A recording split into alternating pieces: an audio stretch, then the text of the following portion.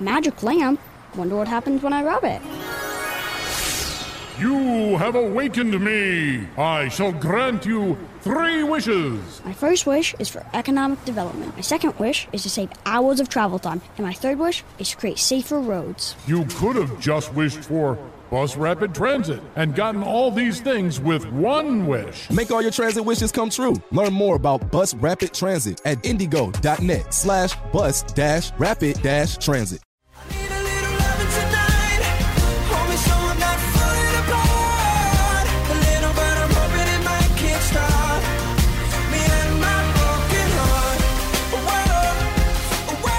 Welcome back to the first date. Terry Stacy along with Kyle and Tally. And Kai, it looks like temperatures are going to remain in the 40s this week as we head into February. So thankful. I know, not bad. February is Heart Month, and we've all experienced a broken heart at points in our lives. But you may not know that it's a real illness, and it's called broken heart syndrome. And joining us now is Dr. Ryan Daly with Franciscan Physician Network, Indiana Heart Physicians. Thank you so much for joining us, Doctor. How are you? Hi, how are you? We're great. Thanks for great. having me. Thank you. You know, broken heart syndrome. I guess it's a real thing. What is it? Yes, unfortunately it is. When somebody experiences a trauma, it can be emotional, it can be physical, it can be something quite sad like the loss of a loved one, or it can actually be something quite happy like winning the lottery or even a wedding.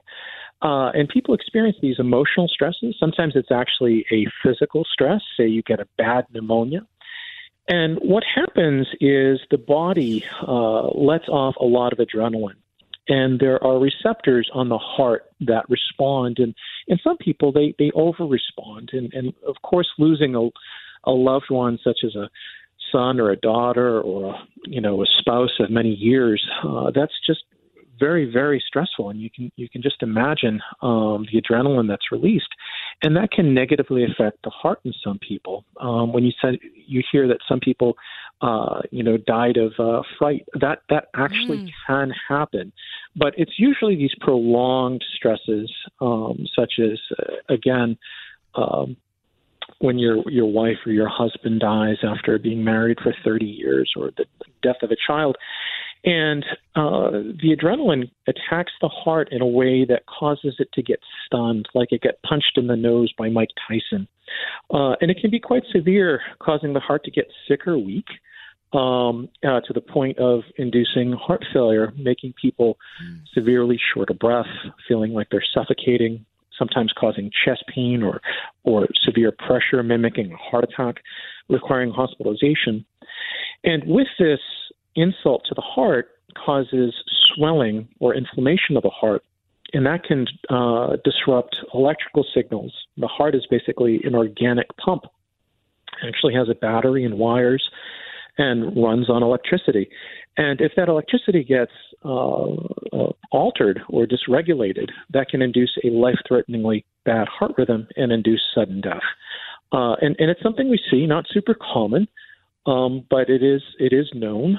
I probably see it once a week when somebody comes in with pneumonia or a bad case of the flu.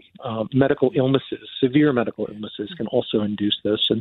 And the medical term that we use for this is, while colloquially we can call it broken heart syndrome, is something called a stress cardiomyopathy. And that means cardiomyopathy is disease of the heart.